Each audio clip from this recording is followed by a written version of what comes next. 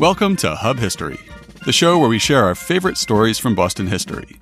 This is episode 103, Joseph Warren, Founding Martyr. Hi, I'm Jake. And I'm Nikki. This week, we're going to chat with author Christian Despina about all things Joseph Warren. We'll start with his boyhood on an apple farm in Roxbury and cover his education at Harvard, his rise in politics, his untimely death at the start of the Revolution, and the new discovery of living descendants. But before we talk about this founding martyr, it's time to take a look at this week's featured historic site and upcoming event. We imagine that many of you will be so taken with this week's episode that you'll want to visit Dr. Warren and pay your respects. And so we're featuring Forest Hills Cemetery, which also serves as a green space, an arboretum, and a sculpture garden. On March 28, 1848, the Roxbury City Council gave an order for the purchase of the farms of the Severns family to establish a rural municipal park cemetery. Inspired by Mount Auburn Cemetery, Forest Hills was designed by Henry A. S. Dearborn to provide a park-like setting to bury and remember family and friends. In the year the cemetery was established, another 14.5 acres were purchased from John Parkinson. This made for a little more than 71 acres at a cost of $27,894. The area was later increased to 225 acres. In 1893, the first crematorium in Massachusetts was added to the cemetery, along with other features like a scattering garden, an indoor columbarium, and an outdoor columbarium. In 1927, anarchists Nicola Sacco and Bartolomeo Vanzetti were cremated here after their executions. Their ashes were later returned to Italy. In addition to Dr. Warren, other notable occupants include E. E. Cummings, William Lloyd Garrison, Lucy Stone, and William Dawes, who, not so famously, journeyed to Lexington and Concord via the land route as Paul Revere rode across the Charles and departed from Charlestown. Those of you who've been with us since episode 33 know that Forest Hills is Dr. Warren's final resting place, his fourth burial site. Today, the grave is marked with a statue erected by the Masons in 2016. We highly recommend a trip to Forest Hills Cemetery for the fall colors, local history, and pleasant walking paths. There's parking on site, or it's a short walk from Forest Hills Station on the Orange Line. And for our upcoming event this week, we're featuring an author talk on November 1st at the BPL Charlestown branch. Stephanie Shoro will be talking about her latest work, Inside the Combat Zone, the stripped-down story of Boston's most notorious neighborhood. By the time I moved to Boston in 2001, the Combat Zone was a fading memory of what it had been. But in the 1960s and 70s, it was famous as a den of vice. After the bars and burlesque houses of Scully Square were bulldozed to create Government Center, most of the adult businesses in Boston moved to a corner of Chinatown centered around Washington Street, near the corner of Neeland. The timing coincided with the rise of strip clubs and porn theaters around the country.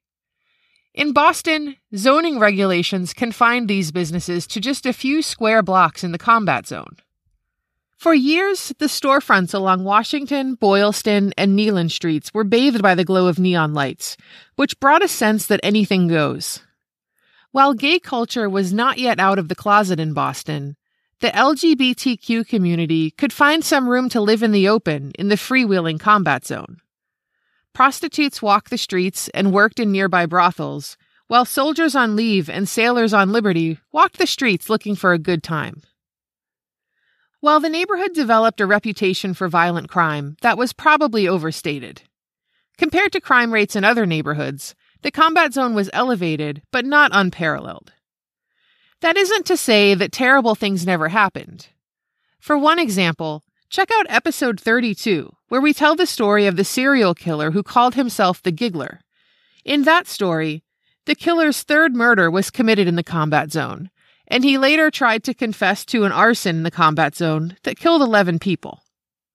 In her talk at the Charlestown Library, Shoro will discuss how the Combat Zone came to be, and then its decline, introducing, as the event page says, the players and tragedies behind this audacious social experiment, heralded across the nation as the solution to the pornography epidemic. The event is free and open to the public, beginning at 6 p.m.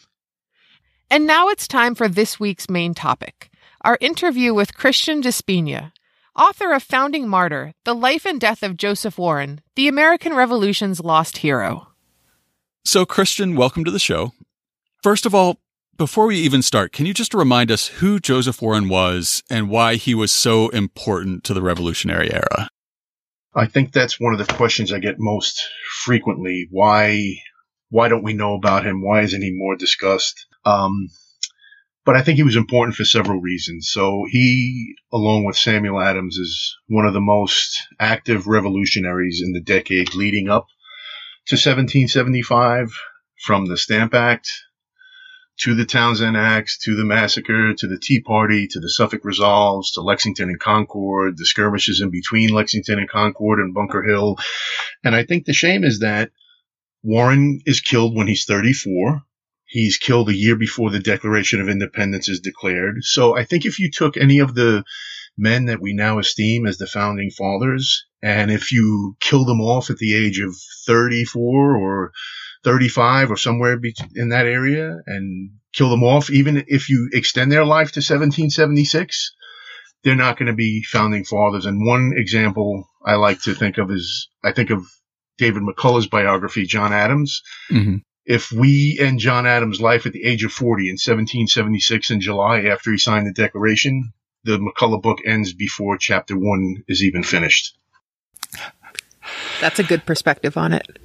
So I think everybody who knows Joseph Warren knows a lot about Joseph Warren's death, his martyrdom at the Battle of Bunker Hill. But your book is very unique in that it explores the whole of his life. So can you take us back to Joseph Warren's roots? He's born in 1741 and he grows up on a farm in Roxbury. So to start us out, can you describe what Roxbury itself would have been like at that time, and then what the Warren household in Roxbury would have been like? Right. Well, I think there's few vestiges left in actual Roxbury. Obviously, it's much different now than it was then. And after doing a lot of the research initially after the first few years and then traveling to Roxbury, it was sort of a culture shock or a splash of ice water in the face. But it would have been very hilly. There would have been a number of orchards, farms, several meeting houses, and Roxbury connected to Boston via the Bismuth, which was a 40-yard wide little road that connected Boston to Roxbury. Because, we think of Boston was a town, but it was really a peninsula that was connected to the mainland through this what was called Roxbury Neck.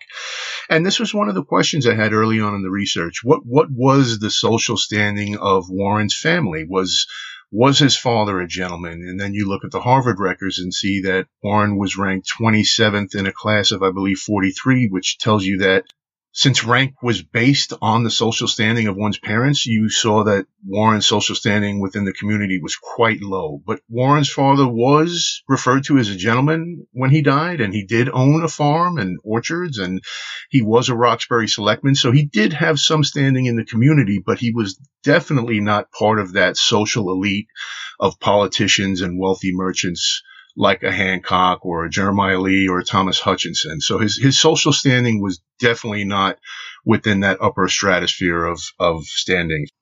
Yeah, we were surprised to learn that his family owned enslaved African Americans when he was young because, we too didn't think the family was wealthy enough to be able to afford slaves. How did that come to be? And this is, there are quite a few frustrating things when you're doing the research. And this was one of them because we see that the slaves are mentioned too in the probate will of Warren's father. It's an older man who's a slave and a younger girl. We don't know how they acquired them, how long they had them. We do know that when Joseph Warren did rent property in Boston in 1770, part of that deal did include a younger slave. But the short answer is we actually really don't know how they acquired them or how long they did have enslaved African Americans, but we do know that they did participate in that institution of slavery.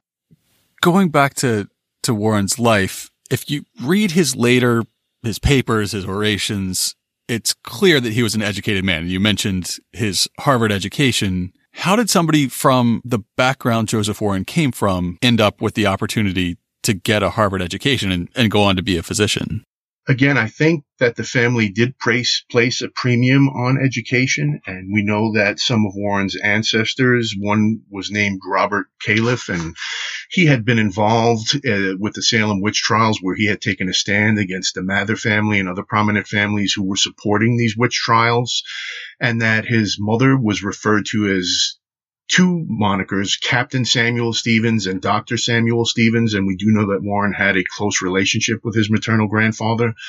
But Warren is sent to Roxbury Latin School in Roxbury, which was the precursor institution to Harvard, where you're prepared to learn the classics.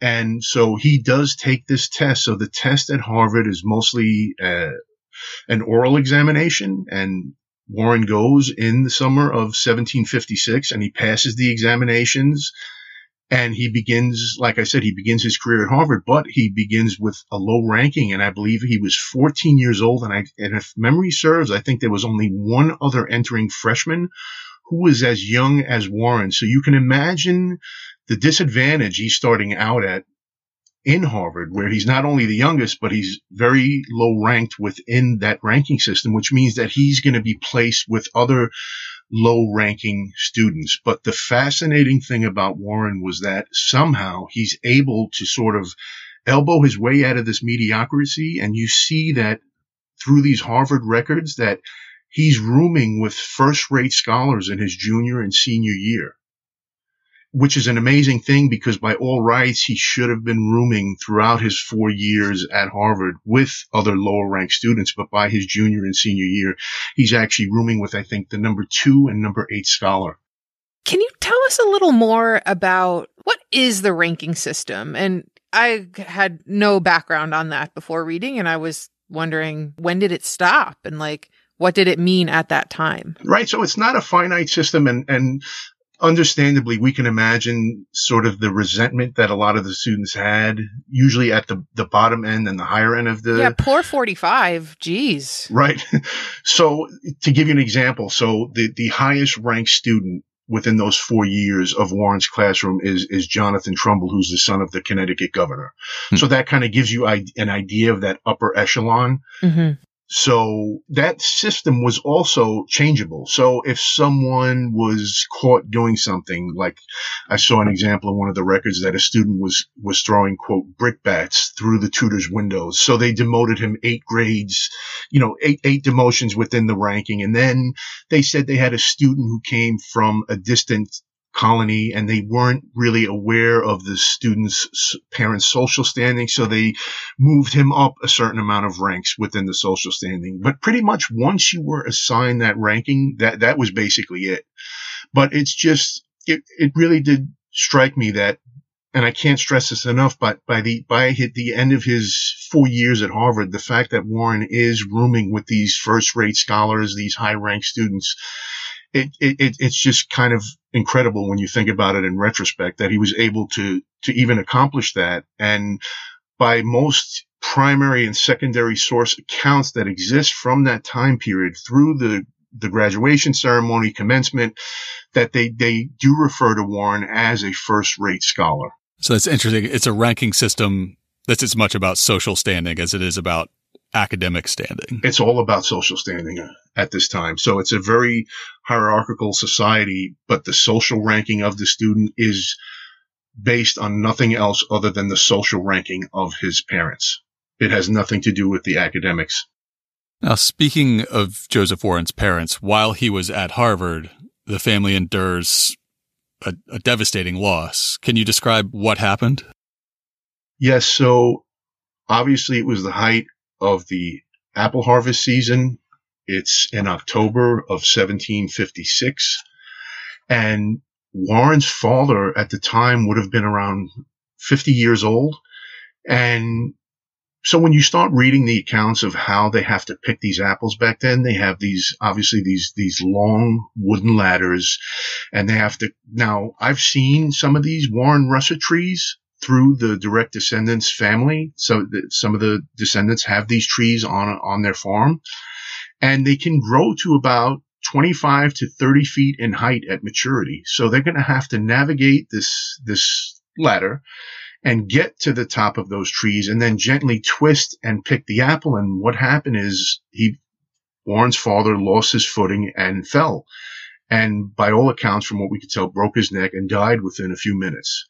Now, the interesting thing is that most of the historical accounts state that Warren was likely at Harvard.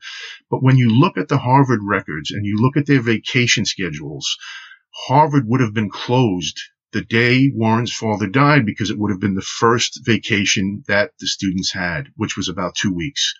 So in all likelihood, Warren would have been back at the farm helping his family during this very busy time of the apple harvest season, harvesting these apples.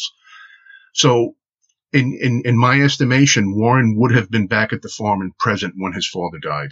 So he may have witnessed it himself. Right, exactly. Yeah, I've always, whenever I've read about Joseph Warren's life, I've always heard that he was away at Harvard. Right, and Harvard was closed. So there would have, and students were not allowed to stay there. They had to leave. And given that Warren would have only been at Harvard for a couple of months, in all likelihood, given the fact that Warren was the eldest son and that all three brothers would have been too young to really help the father, he most likely would have been back on the farm helping the father. So you wrote that the funeral cost the equivalent of 800 days of pay for a typical laborer. So why were funerals so expensive? You know, it was just part of the ceremony at the time. What the ceremonies did involve was hiring a team of horses and a casket and presenting these mourning rings, which I found fascinating because in addition to buying white gloves for the funeral attendees, usually the family of the deceased would buy mourning rings for the people who attended. And this kind of ties into a little bit of information I uncovered about Warren later on about a mourning ring that he had specifically made for his wife. But when you start reading these accounts and you start seeing the funeral costs associated with having this funeral, it's almost madness when you think, I can't believe what these people are spending for this. And what happens is during the Townshend Acts and when they're starting the early activities of resistance against the British, what they're doing is they're starting these non-importation policies. So what happens is that Adams and Warren really take the lead and say, we are not going to indulge in these elaborate funerals and the costs associated with that. And so when Warren's grandmother dies, he takes the lead. And what they do is they have a very muted, plain ceremony, which is really lauded by a lot of the patriots, saying, this is what we need to be doing. We should not be spending these lavish amounts of money and buying goods from the British to have these funerals. It's interesting. I wasn't really familiar with what an average farmer's funeral would have been like at that time, but you hear about these huge productions that are the funerals of the massacre victims or of Christopher Sider or Snyder, and vast sums are spent because it's essentially a political event, a political statement. But I wasn't really aware of how that compared to an average farmer's funeral just shortly before, and then this idea that, we should stop having these elaborate outlays for average funerals. Right. And then, I found a primary source account that I believe it was John Rowe that talks about the mourning rings he's collecting from all these years of going to funerals. Now it's a little bit later, but if any of our listeners are interested in an example of a mourning ring like that, at the Shirley Eustace House in Roxbury, where Nikki and I were once docents, there is a family mourning ring from the Eustace family, William Eustace's family, in the early 19th century, but it was, I think, a similar style to what would have been used at that time. So go visit the Shirley Eustace House in the season and look at their ring. Now, I guess shifting gears a little bit, the Warren family name gets tied to generations of medical advances in Boston. Today, as we're recording this, yesterday was Ether Day, which celebrates the first demonstration of a surgical anesthetic by John Collins Warren at Mass General Hospital. A lot of that reputation for the Warren family being tied to medicine starts with Joseph. So as he graduates from Harvard and starts a medical practice, can you tell us what his practice would have been like? What was a physician doing in the 1760s or the 1770s? Well, and I think it's important to know that there was no medical school at this point. So the options were that either you could go and you could apprentice over in Europe, or you could choose and hopefully get an apprenticeship with a local physician. And to Warren's luck, he was able to do an apprenticeship with a Dr. James Lloyd. And Lloyd had done his apprenticeship over in the glittering capitals of Europe, where he becomes an expert in surgery and obstetrics and smallpox inoculations. And he brings back this honed technical skill to Boston and sets up shop. Now, Lloyd is wealthy. He's socially connected. He's a horticulturalist. He's entertaining lavish parties at his house. And part of the apprenticeship would have been Warren living for a time under Lloyd's roof. So not only is Warren learning these technical methods and these up-to-date medical skills, but he's also learning how to become a gentleman. And you see this transformation happening with Warren's own clothing, and he's being exposed to a world beyond that Roxbury farm and even Harvard, where he's now rubbing elbows with some of the elite, and he's mastering the nuances of the bedside manner. And so really important are Warren's medical journals that are housed at the Massachusetts Historical Society, but what has never really been deconstructed before are the volumes of records kept by Warren's supplier of medical supplies and medicines, which was a Mr. Greenleaf, and those records. So for 10 years, Warren is buying all kinds of items from Greenleaf for his practice, which would include a blister pipe for administering enemas, and he's buying penis syringes, which is treating sexual diseases, and he's using things like opium to treat diarrhea and as a cough suppressant. So in addition to treating patients, Warren has also become skilled in obstetrics, and he's also making and mixing his own medicines, and he's also performing amputations and resetting shoulders. So you can see from Warren's medical ledgers that he's becoming a very, very skilled physician, and he's also championing the smallpox inoculations when that outbreak happens in the winter of 1764. So that's the year when, and we've talked about this on the podcast a little bit before, but that's the year when John Adams comes into the city of Boston from his farm in Braintree to get himself and I believe his brothers inoculated. Yes, and Warren inoculates Adams' brother, and then that's when we have the earliest description of Warren's physical appearance, when John Adams writes about Joseph Warren and him administering the smallpox inoculation to John Adams' brother. And that was the beginning of a beautiful friendship. Yes, to say the least. And one of the great things is by locating, so every history to this point has claimed that Joseph Warren's direct bloodline was extinct.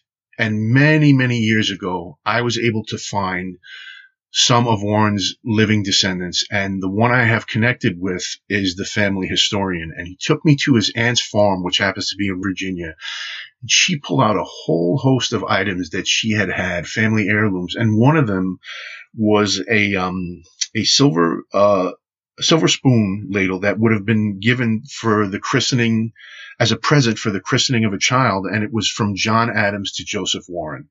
So it was just a nice little piece of material culture connecting the two even more. I would love to see that. I have a picture that I can send you. Actually, would it be all right for us to put that in the show notes for this week's episode? Sure, absolutely. Because as everyone who listens to our podcast knows, we are Team Adams for life. Yes. Speaking of the great loves of Joseph Warren's life, he married Elizabeth Houghton in 1764. So can you tell us a little bit about her background and what their courtship was like? And here's another frustrating part of the story. So there has been literally nothing about Elizabeth Houghton Warren other than a death notice and a marriage notice, and nothing else. So I was fortunate enough to come by her father's probate will, which I was able to deconstruct a little bit and see exactly. Now, Houghton's father died several months before. I was able to find out that her father was a Mason, but he was a Mason of St. John's Lodge, and that when Joseph and Elizabeth are married in September of 1764, she really inherits the lion's share of her father's inheritance, which included half of what was known as Houghton's Wharf and all the buildings located therein. She also I'm going to have to dig out a map to see which wharf was Houghton's wharf. And I was able to locate, and I don't have it in front of me, but the general vicinity of where it was. And she also inherited some cash and some goods. And so what I was also able to deconstruct is when I looked at some of these Warren family heirlooms, we were able to find that Joseph Warren had a fifth child who had died in infancy named Mary. And I was able to cross-reference this with the Brattle Street baptismal records, which did coincide with this family tree that did notate the birth of one of the other children, which coincided with the years. But also that this mourning ring that I came across that Joseph had made when Elizabeth died. And just to get back to the Houton's Wharf point, the amazing thing was that a week before Elizabeth died, Joseph and Elizabeth sign over the entire inheritance of that wharf to Joseph Warren's brother Ebenezer. And we don't really know why. What I was kind of speculating was that it seemed that this was around when things were really heating up and there was a strong presence of British troops in Boston. And we can speculate that he might have done that to get that wharf out of his name and give it to his brother in case he was arrested on treason, that it would not have been confiscated, would have been able to remain in the family. But I thought it was interesting that they did it literally about a week before Elizabeth passed away. Yeah, I guess had the war turned out differently, that would have been a likely outcome. We see that loyalists lost their property, most of their possessions, anything they couldn't carry away during the evacuation in March of 1776. So if it had gone the other way, it wouldn't be at all unreasonable to think that somebody as visible and vocal and very outspoken as Joseph Warren would have been under some sort of banishment act in reverse. And the other interesting thing, if I can add, about Elizabeth Houton Warren is I was able to find through primary source documents that her painting had not been painted by John Singleton Copley, but it had been done by Copley's half-brother, Henry Pelham. Yeah, so let's back up for just a minute. Mm-hmm. There's a very famous portrait by Copley of Joseph Warren. Right. And then also at the MFA, there's a portrait of, I think it's titled Mrs. Joseph Warren or something like that. And after reading your book, I had to go and I had always thought that was also a Copley. But then reading your notes, I looked at it, first of all, with a critical eye and said, that doesn't, the eyes don't really look like a Copley. And then I looked at the notation on the MFA website and it just says, I think it's attributed to the circle of Copley, something like that. So it's not directly attributed to. Well, for years it was attributed to Copley, but then it changed, I believe, with the Jules Prawn book, where it said it was someone within Copley's circle. But I did find the definitive primary source document that does tell us that it was indeed painted by Henry Pelham, who was also the person that Paul Revere had stolen the Boston Massacre engraving from. Yep.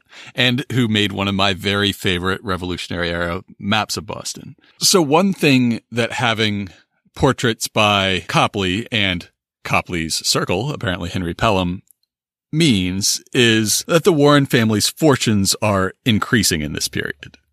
Copley's considered one of the greatest painters of his era in North America, in Boston, and eventually in Europe as well. So as the success of the family is growing, are there other ways that Joseph and Elizabeth Warren are showing off their fortune? Oh, absolutely.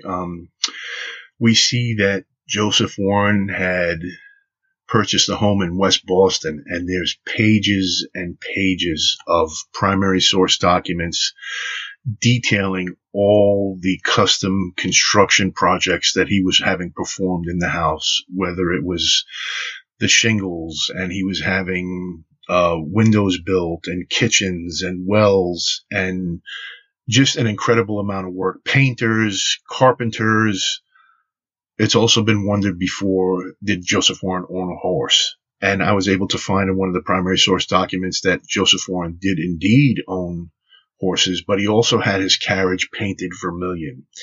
Now, that color is significant because it is the single most expensive color at the time, and it's in high fashion in London. So I like to joke around and say it would be watching a pink Bentley drive by with a fountain in the back. But we also know, and I thank J.L. Bell for this, because J.L. Bell also brought to my attention that John Hancock himself had a carriage painted vermilion in 1767, I believe. Warren's was painted in, I believe, 1773. But it's just a little, it's just another material culture piece that speaks to his rising social status. within the community. The fact that he's having this lavish home built, because we also find that Warren's renting in 1770 a home from the Green family, but high social status people in Boston did not rent homes. They lived in opulent mansions. And this is what Warren was building in West Boston while he was renting this property from the Green family in 1770. So on the subject of their fortunes, I think I read that, again, as an adult, once his wealth began to grow, that Joseph Warren and his family owned enslaved people again. Is that correct? There's a reference when he rents this property from the Green family that it's going to include a slave boy. And it includes, I think Warren bought him for, 20 pounds worth of potter's ware, I believe the quote was, and that the agreement was that if he did not want to keep the enslaved boy, that he could return the enslaved child back to the Green family. But this is where the trail hits a dead end. It's the only reference to a slave in Warren's adult life, and it's from this document that speaks of the exchange between Warren and the Green family about renting that property on Hanover Street. So that's interesting and a little disturbing that you rent a house and it comes with a person. Exactly. So, I mean, and you can't whitewash the history. I mean, it's that's the reality of the situation that Warren's family did own slaves when he was a child, and he did own a slave for a certain period of time as an adult. Did you ever get a sense of whether Warren reflected on that at all? And especially as he starts speaking out for liberty, doing the massacre orations and these very public appeals to the sense of liberty. Do you get the sense that he had an idea of the conflict between holding somebody in bondage and appealing to liberty, or is that something that didn't cross his mind? No, I think he definitely would have thought about it. I think we also have to put ourselves in the context of the times. And I just, when you think about, was it socially acceptable at that point to own slaves? I mean, there were very few people outspoken about it, wealthy white men of property. But I definitely don't think there was there was definitely a moral tussle, I believe, within Warren about knowing that it was somewhat hypocritical to champion liberty and freedom while also owning enslaved people.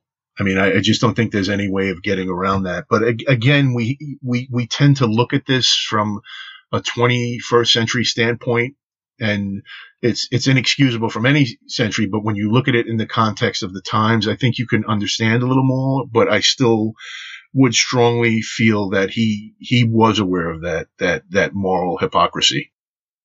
Yeah, and we've explored on the podcast before the fact that while we didn't have the sort of plantation slavery of the South, there were a lot of enslaved African Americans in Boston and in Massachusetts prior to the John Adams Constitution that freed them. So, Christian, can you tell us about how he makes that jump from medical practice to politics? Right. And this is one of the things I found most surprising, because Dr. Lloyd remains a loyalist throughout his life. So, and this was one of the questions I had when I began the research more than 20 years ago. It just didn't answer my question, because most stories or histories I had read about Warren was basically the explanation given as to how he gets involved in the Whig faction is basically Samuel Adams takes him under his wing and molds him into this, patriot politician. But the story is much more complex than that. And if I could go back a little further, I would trace it to the land bank controversy. And to sum that up quickly, was back in around 1740, there was a shortage of specie. And so what some people did, they got together and created what they called the land bank. And what that did was it gave notes of currency that was backed by land rather than specie. But this specie being gold, silver, right. So this created a political faction, because the wealthy merchants and the politicians did not want these farmers and these mechanics creating that system of money. So what happened is, with backing from London, they dissolved this land bank. And what happens is this creates a financial nightmare for the principal investors of the land bank. And two of the most principal investors in that land bank are Samuel Adams' father and Joseph Warren's maternal grandfather. So when you look at these primary source records, these newspaper documents, you're seeing for 20 years that Joseph Warren's maternal grandfather is mired in these horrific financial lawsuits. And at one point, he's selling off farm animals and items, some of his possessions, to pay off these debts. And so it's also been speculated that part of Samuel Adams' bitterness towards England and this growing political divide stemmed from his father's own nightmare involved in the land bank controversy. So this was a common denominator, I think, that both of them could have agreed on, because Warren was close with his maternal grandfather, and throughout the 1740s, 1750s, 1760s, this controversy continues for his grandfather. So when Warren is doing his medical apprenticeship with Lloyd, Lloyd's already a staunch loyalist. So again, we think all this patronage that Joseph Warren gets in his early years when he's beginning his medical career, he had known Thomas Hutchinson for years. Thomas Hutchinson had helped settle the estate of his father when his father had died. Thomas Hutchinson appoints him as an administrator of the Nathaniel Wheelwright estate, which was a horrendous financial bankruptcy that occurred in 1765. Warren is a physician of the almshouse, which was an appointed position that Warren received. So Warren is getting a lot of political patronage from these politicians, from these loyalists. And when you look at these Harvard records, you also see that Warren is rubbing elbows with a lot of these first families in Massachusetts, the Hutchinsons, the Olivers, the Hallowells. So by all rights, Warren really should have been a loyalist, which makes it even more amazing that he became a Whig. So one of the records I had come across in the Massachusetts Historical Society was a journal entry in Warren's ledger about Samuel Adams. And what I noticed is that this was in June 1768, and Warren spells Adams' names wrong. He spells it Adames. Now, we know there was a lot of bad handwriting. But when you look at Warren's handwriting in this early medical ledger, I mean, the handwriting is almost Hancockian. I mean, the penmanship is beautiful. And he also writes that Samuel Adams was the Speaker of the House of Representatives, but he wasn't. He was the clerk. And I also found a document stating that Warren gave, along with about two other men, gave Samuel Adams money to help pay off his debts. So when Warren enters this political faction, he's already got his political beliefs. And I question the relationship between Adams and Warren, because Warren would have been an attractive candidate to the Whig faction. He's a Harvard graduate. He's a doctor. He's becoming a man of social standing within the community. He's gaining wealth. He's smart. He's well-spoken. When Warren does hook up with Adams, I believe that Warren is already bringing a strong-held political belief that he buys into this patriot cause and is against these oppressive policies being implemented by Parliament in Britain. So I did question that relationship, and I do believe that Warren held some really firm beliefs when he entered that Whig faction. So as he's being mentored by Lloyd and then meeting Samuel Adams and eventually John and Abigail Adams, he's entering into this world of Whig politics in Boston. What do you think his personal political aspirations were like? Was he ambitious? Was he seeking office? Was he humble? Was he happy to work behind the scenes? Do you have any sense of what future he foresaw for himself in entering into Whig politics in Boston? I do, and it's backed up by a letter that he had written when he sends his fiancée and his 4 children out to the Dix family farm in Worcester, Mass. And basically he writes a letter stating that he wants this Dr. Dix to buy an extra, I believe it was 14 or 15 acres, because he's talking about, now that his family is out there, he's talking about spending the next year or two involved in farming.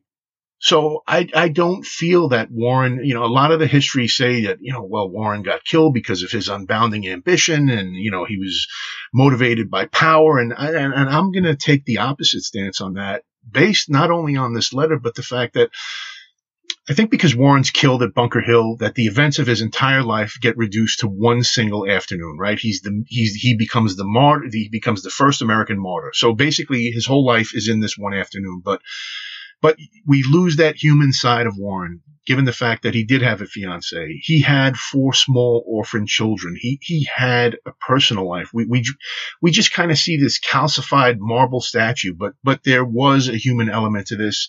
And I'm not convinced that Warren was motivated by power or personal glory. And, we can start talking about, the virtue of honor. But again, just to answer that question, I don't believe that Warren was motivated by power. So, of course, it's really hard to speculate on, how far his star would have risen had he survived the Battle of Bunker Hill. But are there indicators that we can look at in terms of his accomplishments and his fame that, give you a sense of what might have been in store for Joseph Warren? Well, I mean, we know, and again, I think sometimes we lose sight of the fact that this is Boston 1775 and it's not Yorktown 1783. And a lot of people will say, well, Washington's Washington, but no, Washington is not Washington in 1775. When Washington arrives in Cambridge in July of 1775, 2 weeks after Warren's killed, Washington has not been involved in a military conflict in almost 20 years. Nobody knows who Washington was. I mean, even John Adams wrote in a letter in 1774 something to the effect of I've never heard this name Washington before. Who is this man? So Washington had yet to achieve that everlasting glory. And having said that, I think Washington still becomes Washington if Warren lives. I don't think it's a stretch to say that Warren would have been involved in some way in the Army, maybe as continuing as a major general, maybe becoming part of Washington's staff. I don't think it's a stretch to say that, like William Eustis and John Hancock and Samuel Adams, that Warren could have become a governor of Massachusetts. I don't know if I'd go so far as to say that Warren would have gone on to become president of the United States. I don't know if I would say that, although anything's possible. But yeah, I think that Warren would have continued in some capacity with the Army and during the American Revolution, and I think he would have been involved in politics at the local level in Massachusetts. So yeah, I don't think that would be a stretch to speculate that. Now, I want to come back to his military role at the outbreak of the revolution. But before that, let me just touch on his personal life again. So after Elizabeth Houghton Warren dies, Joseph Warren is lucky enough not that long afterwards to have a second great romance with a woman named Mercy Scully. Can you tell us how they met and what their courtship was like? We don't know how they met.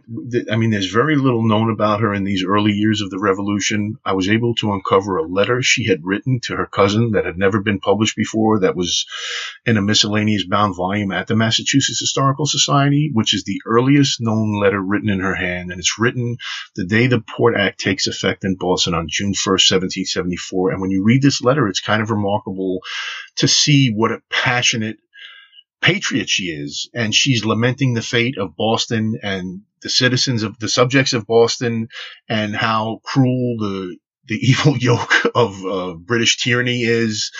But we do know that definitely by the winter, late winter, early spring of 75, that they are engaged and that she is a big part of his life. But, and the funny thing is that there's a lot of controversy after Warren dies, where John Warren and Ebenezer Warren, his brothers, come and take the 4 children. And this is basically gut-wrenching for Mercy, as she relays in some of her letters. And John Warren is basically saying, I've never heard my brother talk about you in any capacity, which is not that surprising, given that when Warren is burning his political correspondence, his personal papers, when he's engaged in these spy activities, I don't think it would have been uncommon for him not to really speak about the relationship with Mercy Scully. But I was able to come across the secondary source documents that talk about how both Warren and Mercy Scully engraved their names in the windows of the homes they were staying at while they were separated between the battles of Lexington and Concord and Bunker Hill, which lends more credence to the fact that they were likely engaged and the fact that the children were in her care. So I do not believe that she was just a governess for the children or taking care of the children. There was real feeling there. And when you read her subsequent letters over the years, I mean, the sad thing is, I guess similar to Alexander Hamilton's wife, Mercy Scully lives for about 50 years She never remarries. She tries to help take care of the children, and some of Warren's children live with her for a little while, and she does help with their education. And she dies, I believe it was 1826, and it's just sad because she dies basically heartbroken and alone all those years later, and she speaks of Warren in these letters throughout the years and how much she loved him and how she laments her fate of spending a half century without him. I have to say the idea of them both engraving the names in the windows is very cute, as long as I'm not their landlord.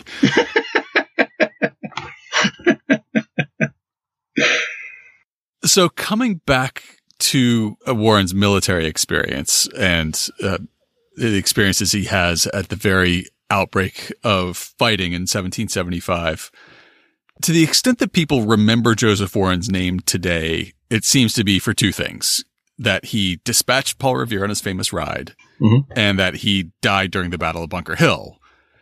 But that's not the only military experience he has after the war begins.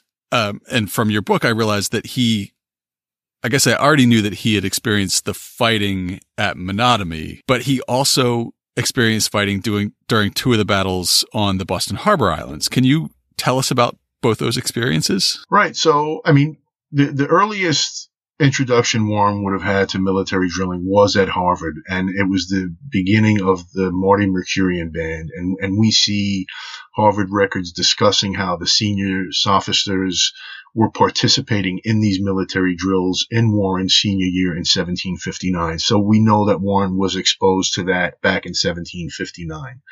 So, and also, as we know that one of the books that Warren had in his library was called Diseases Incident to Armies. So we can see that Warren is thinking both as a soldier and as a physician when it comes to battles and battlefields. But, it's just odd to me. And one of the things I found was that Warren dispatched Revere from a different location than history has told us these past few centuries. He dispatched Revere from the Chardon House, which was near the Green property, but by 1772, Warren had left that greenhouse. So he did not dispatch Revere and Dawes from the greenhouse. He actually dispatched them from the Chardon home.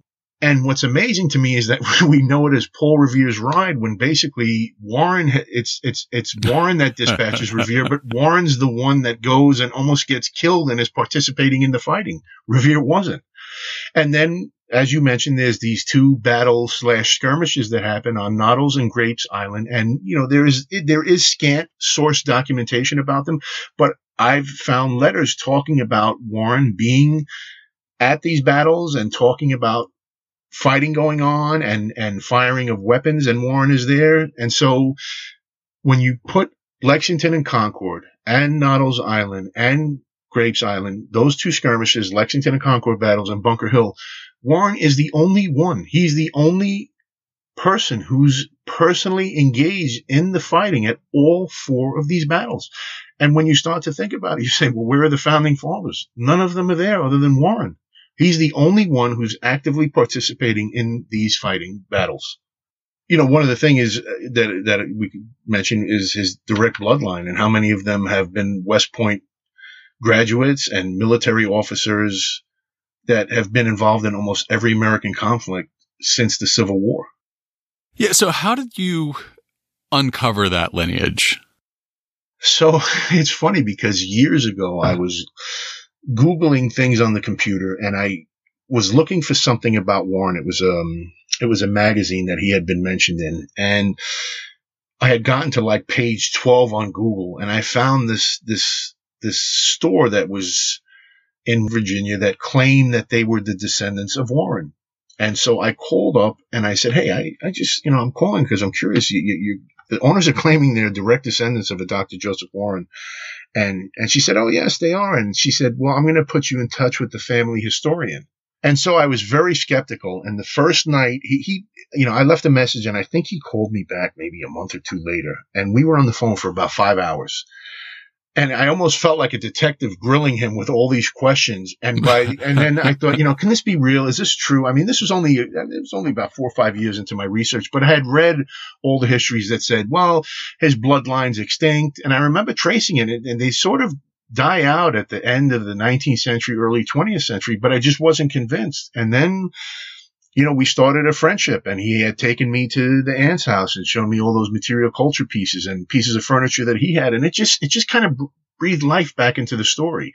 And I found out there were about 30 of them that were still alive, and they boast a long line of military officers, West Point graduates. There's the current trustee of the Warren painting at MFA Boston is a doctor at Baylor University, and she gives out an annual Dr. Joseph Warren Prize. You're writing a biography about something, and then all of a sudden you find that they have direct descendants, and you're just able to deconstruct it and approach it in a way that's never been done before. So Warren is an incredible orator, and as the host of a scripted podcast, we often struggle to read other people's writing out loud, and sometimes we even struggle to read our own writing out loud. I always struggle to read my own writing out loud. But Warren's speeches, they roll right off the tongue.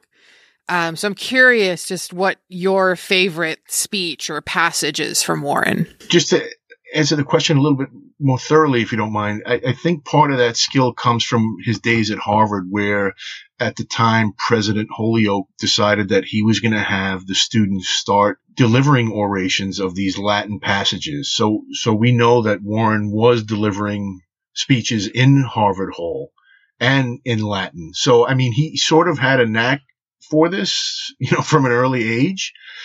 But I guess, the one I love the most is when during Ronald Reagan's inaugural speech in, 79 or 80, where he quotes Joseph Warren from his Boston Massacre oration. And he's talking about act worthy of yourselves. He's speaking to future generations of millions unborn. And there's also another quote that was delivered from an earlier oration where he's talking about the brutality of and obviously you see he's politicizing the event, but he just had such a way with words when he's talking about the brains of his brethren be splattered on the cobblestone street. It's just, again, you said he had such a way with words, and we know from various primary source documents that he was an eloquent speaker and that he did have a great effect on the audiences present. So it was just one of his many skills. I mean, obviously he had a great charisma, and he did it through his writing, through his speeches, on the battlefield. I mean, it's just a check. You can just check off every point that would have made him such a charismatic leader. And at such a young age, when you think about the ages of all these other founding fathers at the time, in a way, in such a social hierarchical system in Boston, it just doesn't really make sense that Warren would have risen to such political heights at the age he was. So for our listeners' benefit, we'll put the text of at least one of his Boston Massacre orations into the show notes this week, so people can read some of his public speeches that we find so stirring. I'm sure it'll sound a lot better than what I just said. Oh, story of our lives, Christian, story of our lives. We can't all be Warrens. But we also know that he had a heavy nasal twang just from some of the words he was spelling in his writing. Yeah, I found that comment in your text interesting. So you feel like you could devise his New England accent from spellings in his papers? Yes, because I'll get one example that stands out is the word mahogany, and he spells it Mahagany. Mahagany. Right. Just like a Bostonian might say right. today. So, how did Boston react to Warren's death? They don't know what's happened. And this has been controversial because there have been two primary source documents within months of his death talking about him being beheaded by British troops on the battlefield. Now, I don't claim that in my book. I don't believe that he was beheaded, but there is a letter from Abigail Adams to John Adams telling him that two soldiers that left the British Army are telling her that there were rumors of Warren being beheaded. And then there's a letter from a Benjamin Hitchborn to John Adams talking about Captain Drew that goes on the battlefield, unearths Warren, starts spitting on him and cuts his head and brings it to Gage in triumph. Now, I've spoken with a lot of combat veterans, and we've talked about this battle. And when you start thinking about the viciousness of this Battle of Bunker Hill, that when they do climb over the walls of that redoubt and the hand-to-hand combat ensues, just think about the humiliation suffered at the British soldiers' hands when they're basically humiliated and defeated at Lexington and Concord. They've watched most of their commanding officers drop like flies on the march up to Bunker Hill, so that by the time they climb over this redoubt, they're in a blood rage. You don't expect that they're just going to stop and lay down their arms. There are primary source accounts from both the American and the British sides talking about British soldiers bayoneting corpses, taking the butts of their rifles and beating out the brains of patriots that are on the ground. And so it's not known for several days whether or not Warren made it out alive. There's conflicting accounts. Some are saying he was captured. Some are saying he was killed. Some saying he was able to escape. But by the time there are confirmed reports that Warren is killed, I mean, it was just devastating, not only to the friends and family, but the members of the Continental Congress in Philadelphia. So it's just ironic that when Warren is killed a few days after, John Hancock, Samuel Adams, John Adams are all writing Warren letters, asking him to receive Washington, to make sure that that transition goes smoothly. And again, not to General Ward, but to Joseph Warren. So this also underscores how important Warren was in Boston.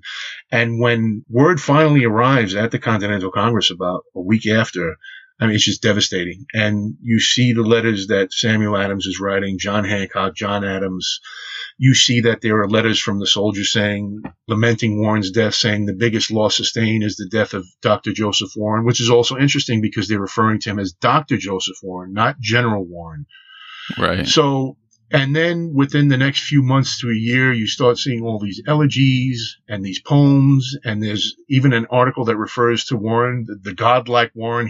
He's basically transcending moral status. But this is so important because Warren becomes the first American martyr, because the hero prior to this is General James Wolfe, who dies on the plains of Abraham during the 7 Years' War at the Battle of Quebec. So Warren supplants that. And now Warren is the first distinct American martyr who, it's almost like the beginning of the identity of this American culture, that it's one of theirs. It was patriots against British. They're Americans. And I think in a way it's poignant, but it's also sad because his martyrdom has overshadowed his tremendous accomplishments and contributions to the rebellion movement and the revolution. So in a way, it's kind of overshadowed him all these years because, again, like I said, the events of a single afternoon overshadow all his contributions in that decade leading up to that battle.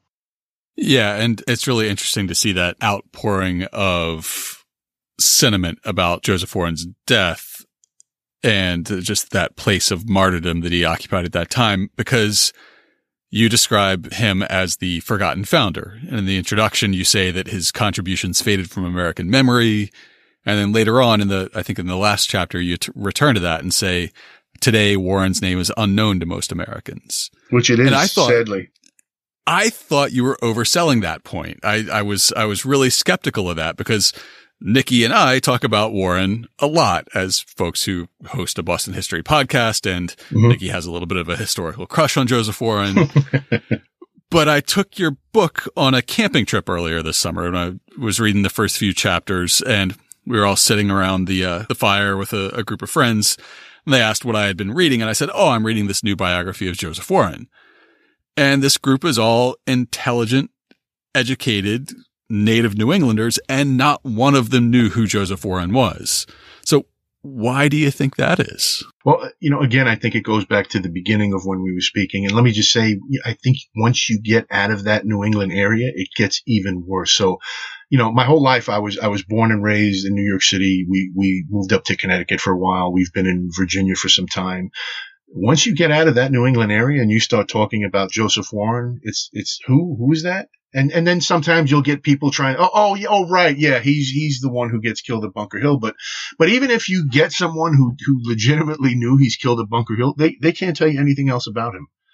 or they're surprised to learn, wait, he's the one who sent Revere on the Midnight Ride, and he did this. But honestly, the majority of people that I have broached with this, and these are people who have an interest in early American history, they do not know who he was. And I mean, I can't blame them, because when you think about it, there has not been much written about him. And I almost feel resentful. It's almost like this glass half empty approach to his life. Well, his political papers were destroyed, more papers and his items were lost in 2 accidental house fires in the mid-19th century. We didn't even know where these fires were. I was able to track down where the fires were. But again, I think if I had to give a short answer or a succinct answer, it would again be that he's killed at the age of 34.